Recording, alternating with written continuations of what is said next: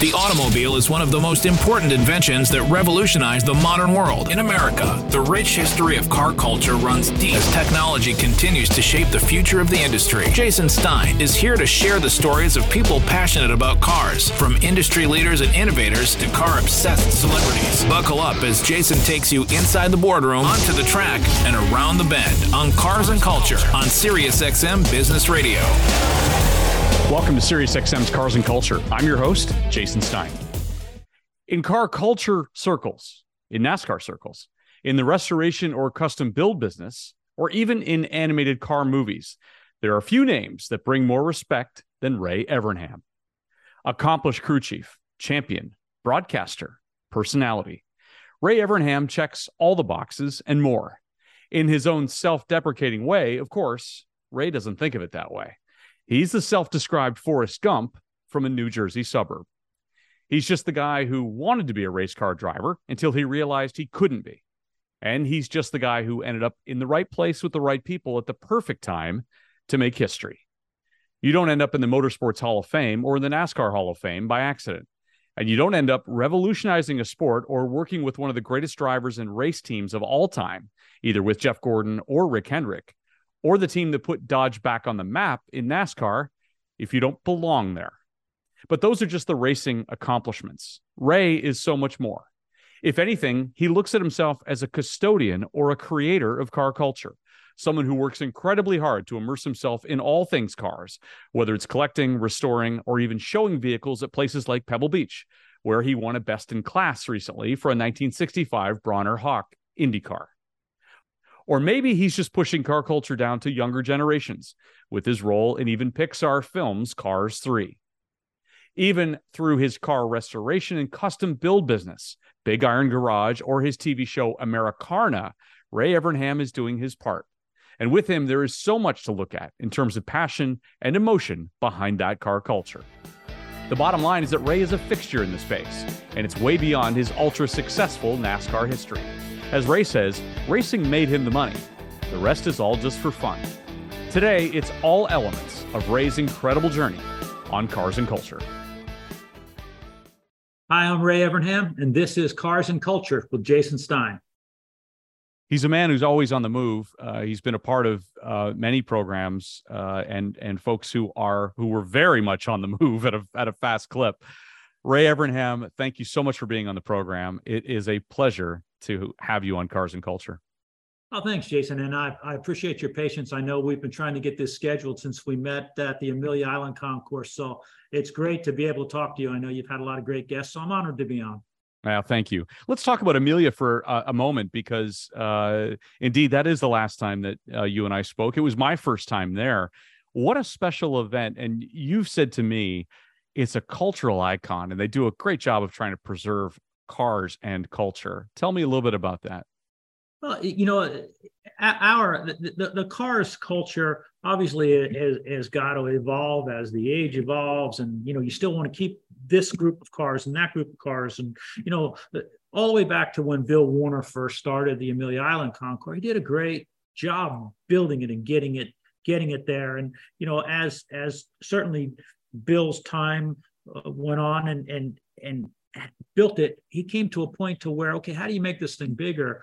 And McKeel Haggerty and his group came in there with a lot of new ideas and great ideas and resources to be connected with our younger stuff, you know, with the community and coffee thing, and a lot of the other things that they're doing, like the Concours de Lemons, or I love stuff like that. That whole, you know, to expand that culture, because the car culture is really, really big. When you look at all the pieces of it, you know, together, you know, no matter whether you like the classics or the muscle cars or the race cars or the hot rods or whatever, when you bring all that back together, it's huge. And then you throw in the Porsche guys, the Ferrari guys, the BMW guys, it's huge. And, you know, the folks at Haggerty have the ability to do that. And I think that when we're doing that, it just continues to make our culture so strong.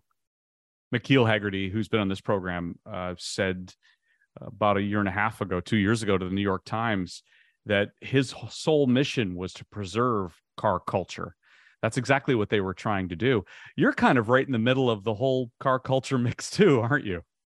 I am, but but it's what I love. People think, hey, Ray's a racer, and I love racing. Sure, I love racing, and that's how I made my career, made my name. But I really love cars, right? So that's why I enjoy being at places like Amelia or Pebble Beach or going to the local hot rod show. And I have friends like Rick Hendrick and Jeff Gordon, but I also have friends like Bill Warner and McKeel Haggerty and some of the other folks that we've met in media. I judge at the Amelia Island Concours. I put on some of their seminars. I help do some things at the Chattanooga deal getting cars. I just like to be around car people. And when people come and look at my collection, they're like, wow, they're pretty surprised. They're like, that's pretty eclectic. You go from having a Model T pickup truck, a 1924 in the original condition to having, the Superbirds and things that I had. And it's just, it's my taste in cars is very eclectic. And that's what the car culture is. So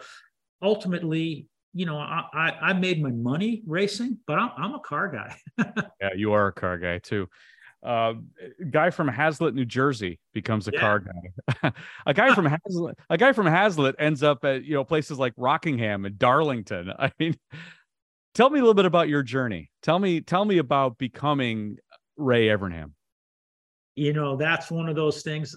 The easiest way to explain it, I tell people, look, I am the Forrest Gump of motorsports. I have no idea sometimes. A lot of it is just being in the right place at the right time. But getting the opportunity to be in those places at that right time comes from the passion of wanting to do something with cars and think my whole life. And I was very, very fortunate. There's a lot of racing in the tri-state area, a lot of open wheel modifieds and things like that in the New Jersey, Pennsylvania, New York area. Got to know a lot of people there. But honestly, biggest break came when Roger Penske, Jay Signori, Les Richter decided to move IROC from Reading, Pennsylvania to Tinton Falls, New Jersey. And I got an opportunity to work for IROC and under the supervision of Jay Signori and obviously the umbrella of Roger Penske. That was really the biggest break I ever got in my life. Not just what I learned from them, but the opportunities that it got me. And I realized, man, if I ever really want to do this, I'm not going to be able to stay in New Jersey and do it. I'm either going to have to move to Indianapolis and race, or I'm going to have to move south and race stock cars. You were a modified racer, but that moment that you just talk about with IROC was when you had the chance to become a chassis specialist, right at 26. And the word is that everybody was really impressed that you could handle some of the technological adjustments that were going into a vehicle. But growing up, was that really where you thought you were going to end up? Oh no, I was sure that the only reason I went to IROC, because I just knew that when Roger met me and saw me drive my modified, he was definitely going to put me in his Indy car. I mean, it was like, my goodness, I'd been winning races at Wall Stadium. Why wouldn't he even take me to the Indy 500? So I saw that path. But what they did give me the opportunity to do was test drive the IROC cars. So the way that worked, we'd work on them, set them up, and we'd get to the track. And Dave Marcus and George Fulmer would have the final say, but the cars would need to be shooken down, checked out mechanically. And that was my job. So I got to drive all of the IROC cars and share notes with Dave Marcus and George Fulmer and a lot of the other drivers. And when you're with those guys and you're the guy they're communicating to about what this feels like and what that feels like, you learn a lot. And I think, between working with Dave and George, and then the incredible amount of stuff that I learned from working with Goodyear on the tires, it gave me that feeling like the drivers would talk to me, but I knew what they were talking about because I'd felt it and had driven myself. And I think that's really a big part of the success that I had with Jeff Gordon. I could feel what he was telling me, explaining it, and it led me to know where I needed to go with the race car. And, there just comes a point in your life when you realize, hey, I'm probably don't have the talent to be a superstar driver, but I can be a coach. It's no different than football or baseball or whatever. Some of the best coaches were okay players, but they understood the game And when they applied that science to people who really had the talent and ability, good things happened. And it kind of sucked to find out that I didn't really have the talent that I thought I had. But hey, as I always tell everybody, well, I wish I could sing like Elvis Presley too, but I couldn't do that either. So right, it's right. part of it. But so again, my years at IROC combined being behind the wheels with the many different race cars that I've driven in my life, because I've driven on dirt, I've driven on pavement, I've driven cars with wings, cars without wings, cars with fenders, without fenders, a lot of cars, and thinking about the science of making those things work and then translating it back to what a driver was telling you. And, I guess I miss those days, because now everything's done based off of all of the data in the car and the simulation, and it's this, that's kind of taking the fun out of it for me. When you used to have, look, your tools were stopwatches and tire temperatures and right. Shock travel and things like that. Now it's pretty much all of the data on the cars tells the driver how to drive them. Yeah, the simulation rooms that I've been in at Hendrick Motorsports, for example, are war rooms. It's like looking at a NASA screen, Ray. I mean, yeah. you didn't have any of that going. No, I was went back and helped Rick and Jeff for a while, and some of that I actually when I went over to Dodge and we did a lot of work with the folks at McLaren, I knew that was coming. So we started that when I did my Dodge team, and then continued. When I went back to Hendrick, really pushed about getting that, and they have taken that and just exploded. Yeah. General Motors is, they just built a new tech center and everything right down there by right. Hendrick. They've just the technology has gone exponentially. Like I look at those cars now and think I wouldn't even begin to know how to start one. We're a long way from rubbing and racing, right? Yeah. Oh yeah. I want to talk about meeting Jeff Gordon because it was a little bit of serendipity to some extent. You had just kind of walked out. You had started working with Alan Kulwicki around 1990, 91 or so, at end of 91. And it wasn't going to work for you for a couple of different reasons, but you're walking out of the garage area and you run into a couple of guys, right? And what do they say to you? Yeah. Well, you got to go back just a little bit before that. You see, actually, Jeff and I did some races together in 1990 and really hit it off. When I left IROC, I started my own business. And in between building my own cars, Andy Petrie called me up, who was Harry Gant's crew chief, and said, hey, my buddy's going to run this kid in 4 or 5 races. He needs some help. Will you help him? Well, that kid turned out to be Jeff Gordon. We hit it off. We didn't do great. We sat on the, I think, outside pole at Rockingham, crashed a couple times, whatever. Jeff goes back to Indiana to race. So, and I go back to New Jersey to race. So I'm trying to become a race car driver. Mm-hmm. Well, Jeff gets a ride in, I think, the Ford dealer's car, and he ran the 91 season. And I ended up going back, and I got hurt in my modified. So I couldn't race anymore. And I had been doing some stuff for Alan Kulwicki. So he brought me down to North Carolina, and Jeff's down there, and Jeff wasn't doing great, not as great as he should have been doing. And Alan was one of the most brilliant people on the planet, super race car driver, but his personality and my personality, look, Jason, we were literally, everybody goes, oh, we were literally throwing stuff at one another in a short period of time. So I quit the day before the Daytona 500, bumped into Preston Miller and Lee Morse from Ford. And they said, where are you going? I said, home. They said, hotel. I said, no, New Jersey. I'm done. I don't have a job. And they said, hey, calm down. We think we have something, because Jeff said, I need a better chassis guy. I need a better handling car. So the Ford people put me over on Bill Davis's race team, and Jeff Gordon and I got going again and started winning races and poles immediately. But had not been for that chance meeting, had I not bumped into those guys, walking out the gate at Daytona on a Saturday afternoon, I could have been selling frozen yogurt on the Jersey boardwalk. I mean, who knows?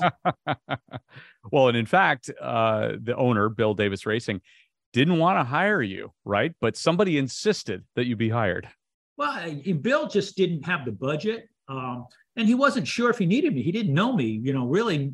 Not that many people knew me. Preston Miller and Lee Morse and I talked quite a bit because I had built some Ford cars for the Australian race driver Dick Johnson, and they, for some reason they figured I was pretty sharp, and they knew I had done some things for Alan, And I'd also done some things for Oldsmobile. And again, a lot of people knew my IROC background. Some people didn't.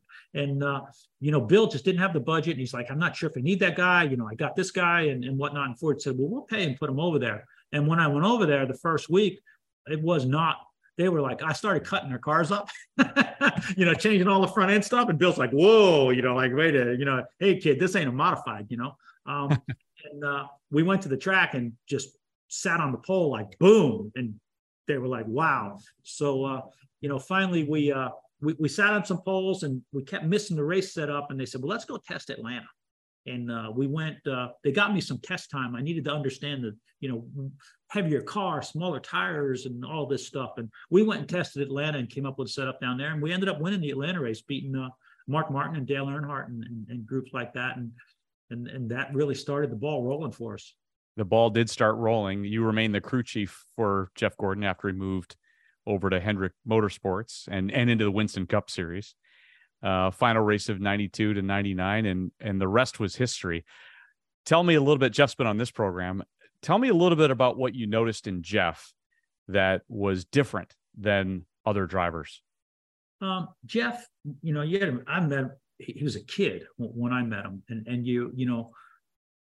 I was always impressed with the fact of how mature he was about his racing and how high his racing IQ was. And by that, I mean, just the ability to see stuff, to get that racing, people who have golfed at an early age have a high golf IQ or a baseball IQ. Jeff had a very, very high racing IQ, and his ability to break something down to describe what the car was doing or what a lap was,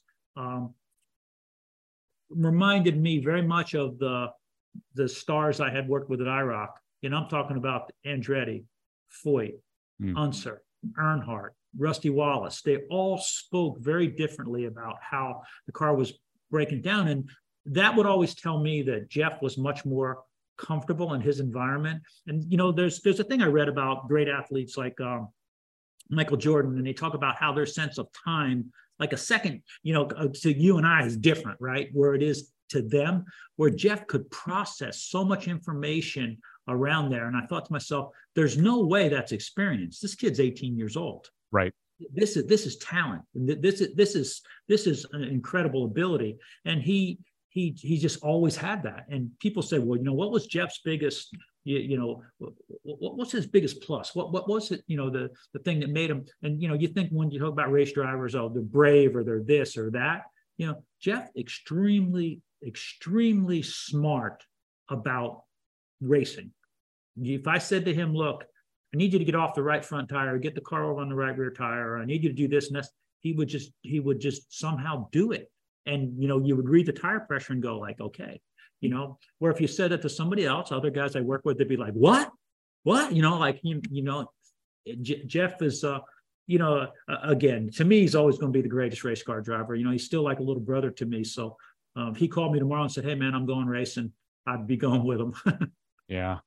You were the head of the Rainbow Warriors, and the pit crew really was considered one of the most innovative, and you helped improve duration, efficiency of pit stops. And you, most importantly, maybe created a group of specialists. Sometimes they were even former athletes who trained for their specific tasks. Nobody had really done it like that before, Ray. Where did that come from?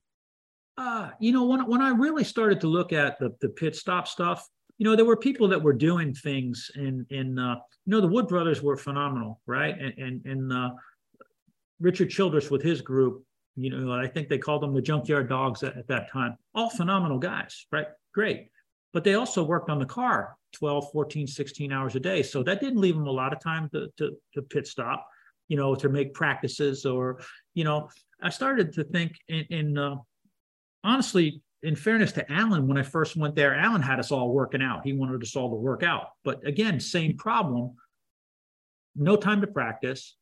You really no time to work out, or you'd be so dog tired from working on the car, it'd be hard to concentrate on pit stops. So I started to think, why not have a different group of guys pit this car so that they can focus on pit stops. They can focus on their health and their ability, and not be tired from working on the car 12 hours a day. And I say 12 hours a day because, in those days, there wasn't all these like, oh, you got to come in and you work it from 7 to 4 and you go home. There's none of that. You came in and you worked till it was done, and the crews weren't as big as they are now. So, it was a lot of hours. So we took that approach.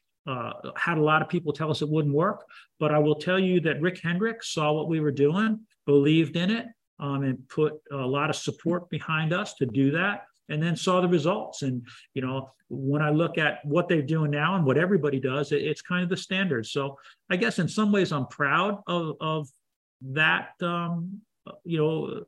in the sport. In other ways, I'm like, damn, I've cost everybody a lot of money over the years too, because it's gotten expensive, Yeah, for sure. There are a million moments in that storied career working alongside Jeff.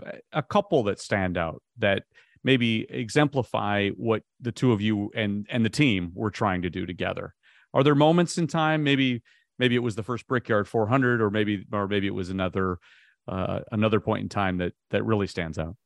Well, your first win's always going to stand out. Our first win together at Atlanta, and with the Busch car with Bill Davis, and I will tell you, I love Bill Davis, and I had more fun working at Bill Davis's because it was only at that time it was only about 4 or 5 of us, and everybody did everything. And Bill's one of the funniest people on the planet. He has a really sarcastic sense of humor, so we had a lot of fun. And then our first win at Charlotte, but really it was the Brickyard that changed. It changed the world for us, right? We looked at, he said, they did 2 tires at Charlotte. They did it, whatever. We went to the Brickyard, and I think we beat everybody pretty heads up, and it really changed things. It gave Jeff confidence. It gave me confidence. It gave the team confidence. And it really took us to that next level where we were able to go and battle for the championship because we believed we could. And that really changed where we were at. And I think that when I talk about probably our biggest race, our biggest victory as a team, when you look at the 1997 Darlington 500, the Southern 500, it was for $1 million, tons of pressure. Last one to win it was Bill Elliott, all this stuff. That day, we did not have a good car. We had about a 5th place car. And I tell everybody, like, look, we did so many changes that day, so many pit stops. Jeff drove so hard. We did all these things. Like that day, as a team, we won the Southern 500 and $1 million with a car that was not only at 5th place car at best when we started, it was basically destroyed after the race because it had been damaged so much, and we fixed it, and we did this and we did that. And it was, when I looked at that day, I think that was our biggest victory as a group, to everybody put something in to win that race with a car that probably wasn't capable that day. After the break, I'll continue my conversation with NASCAR Hall of Famer Ray Evernham. And to see my interview with him, go to the Cars and Culture YouTube channel. Like and subscribe to see more than 100 interviews. The automobile is one of the most important inventions that revolutionized the modern world. In America, the rich history of car culture runs deep as technology continues to shape the future of the industry. Jason Stein is here to share the stories of people passionate about cars, from industry leaders and innovators to car-obsessed celebrities. Buckle up as Jason takes you inside the boardroom, onto the track, and around the bend on Cars and Culture on SiriusXM Business Radio. Welcome back to the program. I'm Jason Stein, your host. Now the continuation of my conversation with NASCAR Hall of Famer Ray Evernham. And to see my interview with Ray, go to the Cars and Culture YouTube channel. Like and subscribe to see more than 100 interviews. Your time as a team owner, how would you encapsulate or synthesize what that was like? I mean, a totally new experience for you, and obviously some highs, some lows. Yeah, great experience. It was great experience. Great people. The people at Dodge believed in me, and I feel like we did everything that we could. We delivered for them. Good Dodge cars. We won races. Came close to having a Dodge win a championship. Finally, Roger Penske was able to do that for them.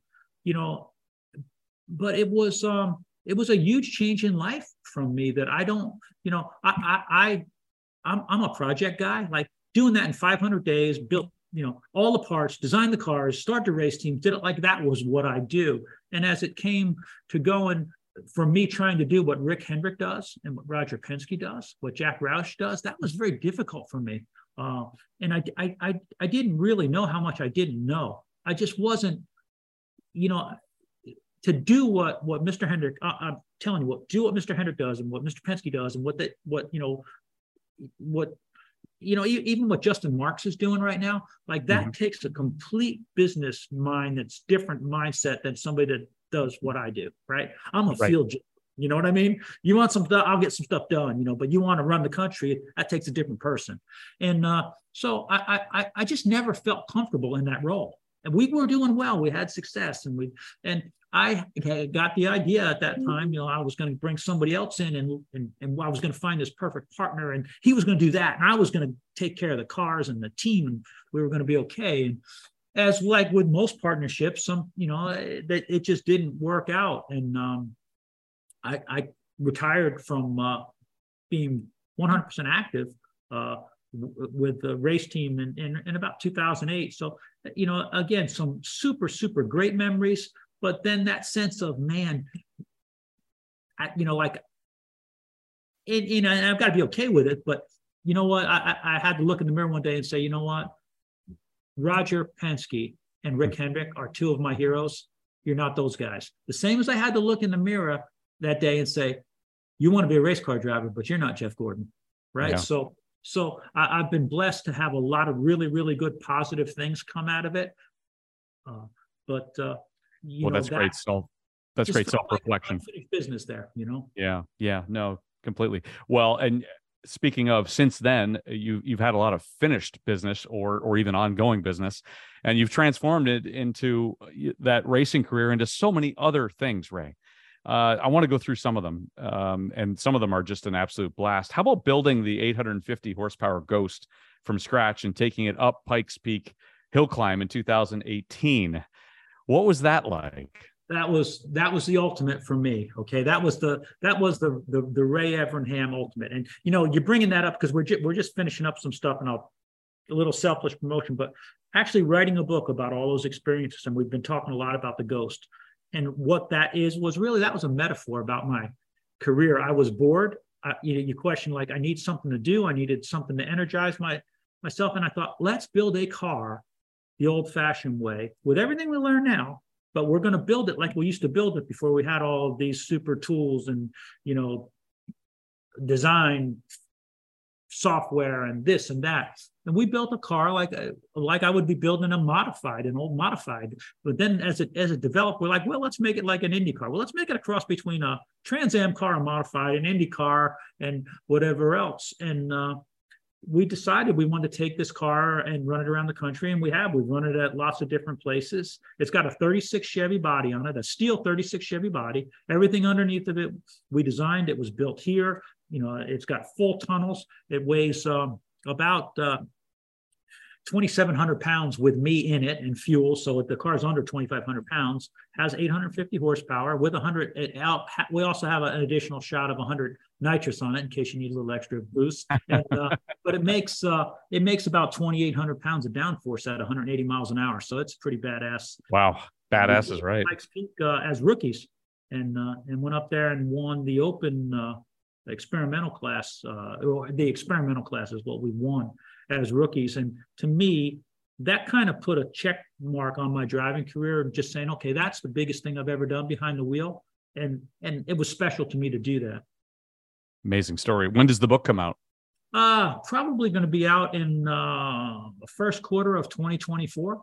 That we're working on it right now. And it's really, a lot of those stories that people have wanted to hear about specific races or the stuff with Jeff Gordon or, again, like the Pikes Peak trip, but a lot of that behind the scenes stuff of, hey, when you ask me, all right, tell me, how did you become Ray Evernham? It follows all that up. And I think a lot of people will be surprised. They'll be like, oh, wow, I didn't know that. Or I didn't, and you start to find out that it no different than probably you in your career. And your DNA comes from all the people you've crossed paths from, and you somehow all these dots get connected, and and then here you are. Yeah, exactly. Well said. Other projects, you did a voice for Cars 3. Yeah. Ray Evernham. Creative, right? Yeah. It's amazing, which you said was one of your most special achievements because of what it meant to your son, Ray J. What do you mean by that? Well, Ray J is autistic, right? So with an autistic person, and Ray J was around. Ray J's been in championship victory lane celebrations and hung out with Jeff Gordon. He's been to the White House. He's been to all those things. And they just don't register in the world of an autistic person as you would expect with a neurotypical person. But for some reason, Ray J's thing is movies and the cartoons and Disney.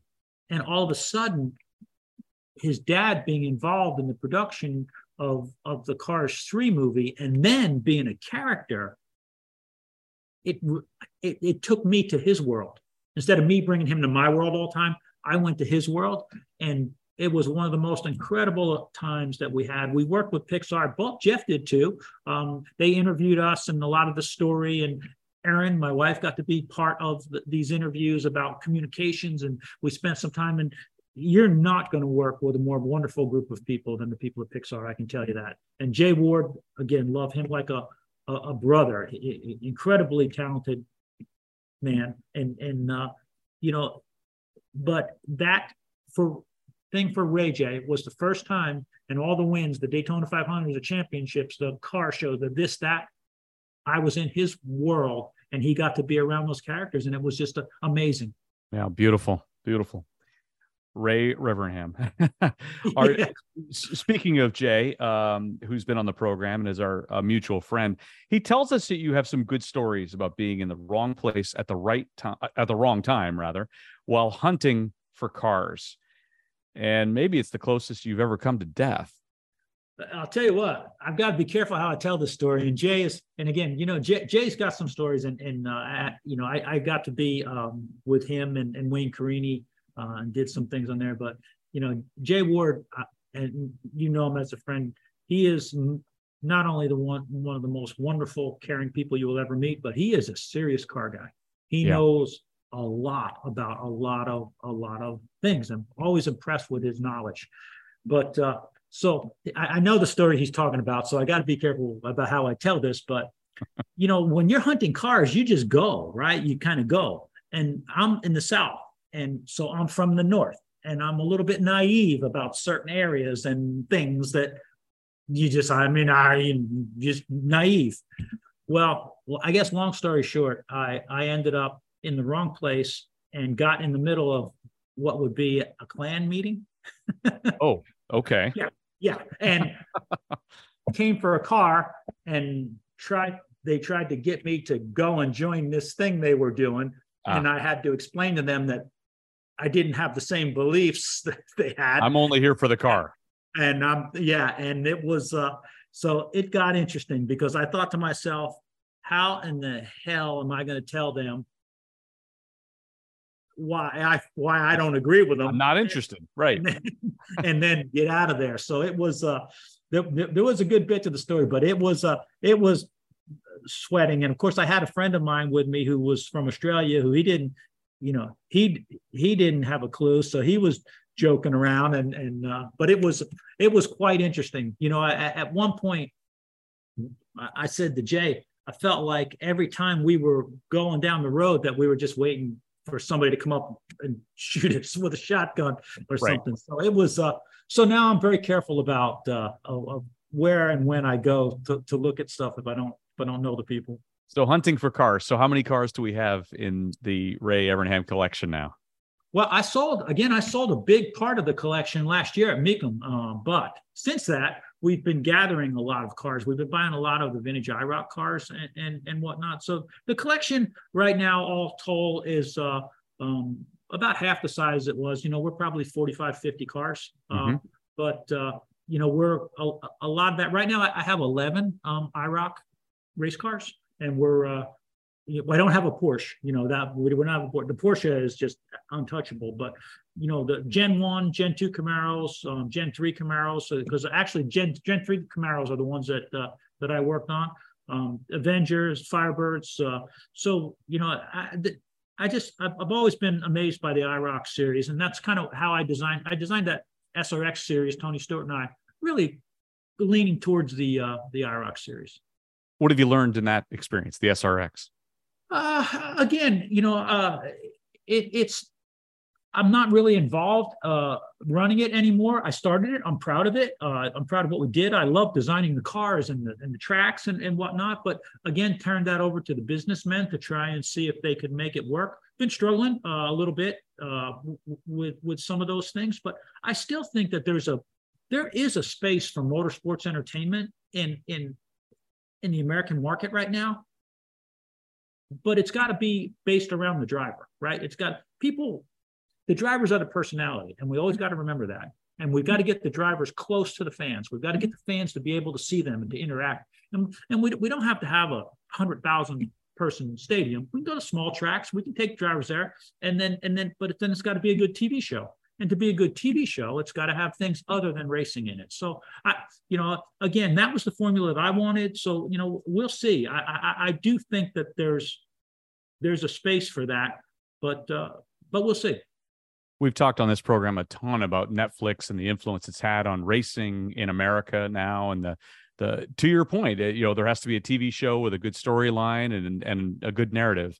You've been in your share of media moments, also as a TV personality. What are your thoughts on the state of racing in America right now, and a lot of these behind the scenes programs that are out there? I think that they're good. Any exposure to it is going to get people thinking, right? So, I think it's great with the podcast. I think it's great with some of the short stuff that we're seeing, the Netflix stuff. You throw a big net out, right? And then you kind of narrow it down to what's really getting the most hits. I think what they did with the Formula One series was amazing. I mean, it's proven that they've done it. They're doing something like that right now with Garage 56. I think that may be Amazon or whatever. That's right. That's going to be a good show. I mean, I think what they did with Garage 56 was really important to American racing and did as much for NASCAR and how far our engineering's come as anything. So to me, I think that was I know it was expensive, but it was a great deal. Had they not had a part failure, they might have upset the apple cart over there with the way that they were running. They were running pretty darn good. They weren't going to win the overall, but they were certainly in pretty good position. And then things like the Chicago street race, again, to me, in my opinion, brilliant idea.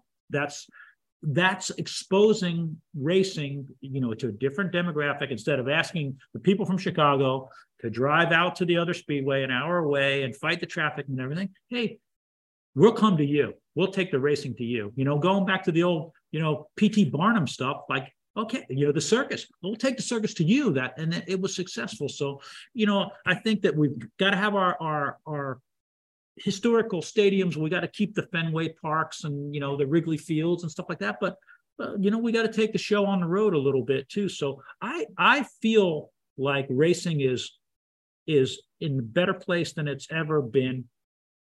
Because I think they've done a great job with this new gen car, cutting, you're not ever going to, cut costs. You're not going to cut costs.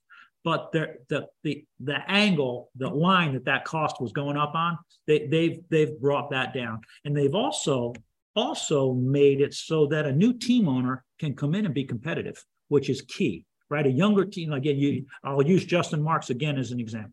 New team owner, you don't have to have a gazillion billions of past notes and this and that. Comes in fairly competitive because it's somewhat of a spec car. So they're opening the door for new owners. They're opening the door for new manufacturers. They're trying to get a younger demographic. I look at it and go, okay, look, it's not going to happen overnight, but everything that I see NASCAR doing is heading in the right direction. And again, Formula One goes without saying. I mean, just look at their numbers and look what they're doing. They're hitting home runs. And if Formula One is healthy, NASCAR is healthy, IndyCar is going to be healthy, and everything that trickles down under it's going to be healthy. There's some things like, what Tony Perella and that group have done with that Trans Am 2 deal. I don't know if you follow the Trans Am 2 series. Phenomenal. 50, 60 right. cars showing up. So if the big guys are healthy, the rest of it will be healthy. A lot of young drivers now in NASCAR who are gaining a lot of attention. It kind of reminds me back to the time when you and another young driver were there. What do you think of the state of NASCAR today, and maybe how much younger it's gotten? Well, I don't want to say that I'm the Nostradamus, but years ago I started to look at what was happening, and guys were running till 55 years old, and then it went to 50. And then and I started to think, okay, this is eventually, as the cars get more technical and the cars get faster, that age is going to start coming down like Formula One. And then at the same time, what I didn't think about was all of the simulators and the iRacings and the way that these kids could start so much younger now with, the Legends cars and quarter midgets. And all of a sudden, we had these 20, 21-year-old guys coming in, and they were competitive right off the bat. So, we're going to progressively see that age level coming down, which is good for a couple of reasons. It brings a younger demographic into the sport, but I still believe if we control it safe wise, again, what I'm starting to do with the SRX, I think there could be a seniors tour. I do, where, hey, a guy's 45 years old, he may not want to run 40 cup races a year or be ready to do that, but he might want to run 10 on a short track at lesser speed. So I think that there's some good possibilities there. I always push probably too hard and want things to happen too fast, but I think that right now, even though we went through a dry spell for a while, the sport's in a really good place. Yeah, agreed. Let's talk about your show, Americana. Share some history and maybe some crazy stories that you've uncovered on the program. Americana was just that show. You're like, hey, let's do a TV show just about whatever we want to do. I want to go find cars, and my love of cars goes back to when when I was a kid. Cars were the backdrop for everything we did. Right, you stood in front of on Easter, you took a picture of your car. Like we didn't have all of the fancy this, fancy that, and they. Automobiles and the history, not just racing, but even the production automobile, it's pretty much documented our timeline of our evolution of what America and USA has been like, right? So we just started, I said, let's kick around the idea, go finding cars that tell a story of America, and they may not have to be a famous person or a famous town, but just something that connects to America. And that's how we came up with the Americana. And it was on Velocity. We did 4 seasons on Velocity, and now Bob Scanlon and his group have started a new Speed Vision network again. So we've teamed up with them, and they're showing the heck out of them, and hopefully we'll start producing some new ones. But it's really a story about a car that is going to be interesting. I used to tell everybody, look, here's our format: E's and C's. Okay, it's got to be educational, it's got to have entertainment, and it's got to have emotion. It's got to have cars, culture, and cool. All right, E's and C's. Yeah, perfect. Bring me a story that fits that. Right. And we had a lot of fun with it. That's where we found, the Mario Andretti Bronner Hawk and restored it. We found Dan Gurney's, which was Mario's first win. We also found the Indy car that was Dan Gurney's last win. The American Graffiti 1958 Chevy that was driven in the movie by Ron Howard. And that was a car I chased for years. We got it. And I still have that car. So really a lot of great stories, met some great people, but I feel like we saved some very historical cars and told some really great stories. Big Iron Garage. That's another project that you mentioned being bored earlier, but I can't imagine that you're ever bored. So I was for a while, but you got to remember when you're out there, when you're winning 10 races a year with Jeff Gordon, or you're flying all over doing, ESPN races and you're working with Rusty Wallace and Brad Daugherty and Dale Jarrett, those were, if we ever could write a book that wouldn't get us in trouble, if I would only recorded the conversations on the airplanes with Rusty and Dale and Brad. Brad Daugherty is by far and away the funniest guy I've ever worked with in my life. When you know what it's like doing TV or doing production, they're counting down your producers like, okay, we'll back live in 5, 4. Well, Brad would make a comment and crack me up. So every time, as soon as we're about ready to come back live, I'm like, oh God, don't put the camera on me. Don't ask me, because I can't stop laughing. It was a blast doing that with him. So it was easy to get bored when all that stopped.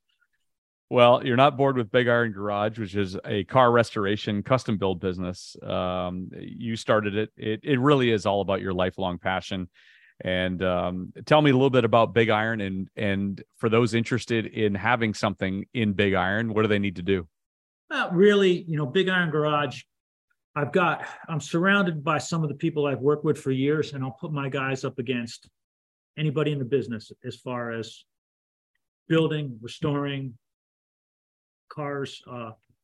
And I just decided that, look, we'll take in some other work. So we do, besides restoring all of my cars, we do take in customer work. We've done stuff for Scott Borchetta from Big Machine. We've done stuff for Dave Roberts. Again, we restored the Andretti car, the Gurney car. We did a bunch of different things. So we do take work here. And the best way is just to reach out on a Big Iron Garage on our website.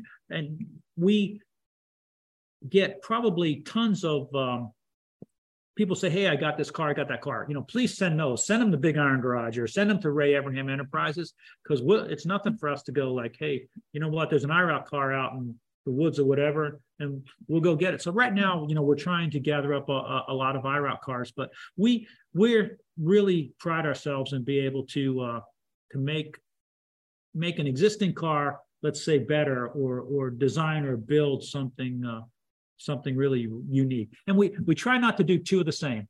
I love to do different projects. If you said, hey, the only guy that ever got me to do 10 of anything was Ron Pratt, because Ron wanted these special dune buggies, the sand buggies. So we built him 10 of them. But other than that, we normally build one-offs. You're a Motorsports Hall of Famer now. You're a NASCAR Hall of Famer, of course. Your thoughts on being inducted into both? Incredibly humbling, right? Because that whole that whole sense of what do they call it? The fear of being an imposter or whatever. You're like, what am I doing here with all these people? If they're going to find out I don't belong here. Forrest Gump is being inducted. It's as I said, it's very humbling it's the greatest honor that you can get, to be recognized by so many of the heroes, and proud to be in both. I will tell you, but Motorsports Hall of Fame, NASCAR Hall of Fame, anytime that we get recognized like that, it is it really makes me feel like I haven't let all the people down who have helped me, because we talked about your DNA, and the people, so many people throughout my career have given me a leg up either with knowledge or money, or they've just picked me up when I believed I couldn't. They told me I could, And when you get recognized, you can look at those people and say, you didn't waste your time on me. Like, you didn't, I didn't let you down. And that I'm gonna tell you, it's very hard to stand on that stage and talk without having a bunch of emotion come through. I will tell you that, but it's, those things are very, very important to me. Who would be the one person that you think should be in the NASCAR Hall of Fame that's maybe never been added? Oh, wow. I feel like all of the people that fit the criteria or deserve to get in there will get added. That's a very, very hard question, because every single person who's in there deserves to be in there. And, we're part of the voting list as people, they're in there. The list of people behind them, everyone on that list has more than enough credentials to get in there. And I'm thinking, God, oh, well, yeah. So it would be hard for me to pick and say, okay, well, yeah, this person definitely needs to go in ahead of all these other people, because you think that, I'm gonna tell you think that until you start looking and doing all the research, and then you're like, oh yeah, so it's hard. As I said, the one thing that I will tell you is that I do 100% believe it. Every year, they pick the right group. Every year somehow they pick the right group, and the list that's waiting, every one of those people deserve to be in there as well. And I know a lot of people ask me specifically about Smokey Unique, and I'm a big Smokey fan. Was friends with him, and he is on that waiting list. And I think someday he will get in there, but as close and everything as I was and everything, when I look at the voting and how they do it, and what that whole people hate it when they say this whole body of work, everybody they've picked so far, I think they've made the right choice. Yeah. Final thing, what I saw at Amelia, just to go back to the start of our conversation, is a bit of a measure of celebrity about you. Now, when you hosted the panel where the conversation occurred about Le Mans, what is it like for you to have that celebrity status? It's just, everybody's got an ego, right? So it's just enough to keep my ego going.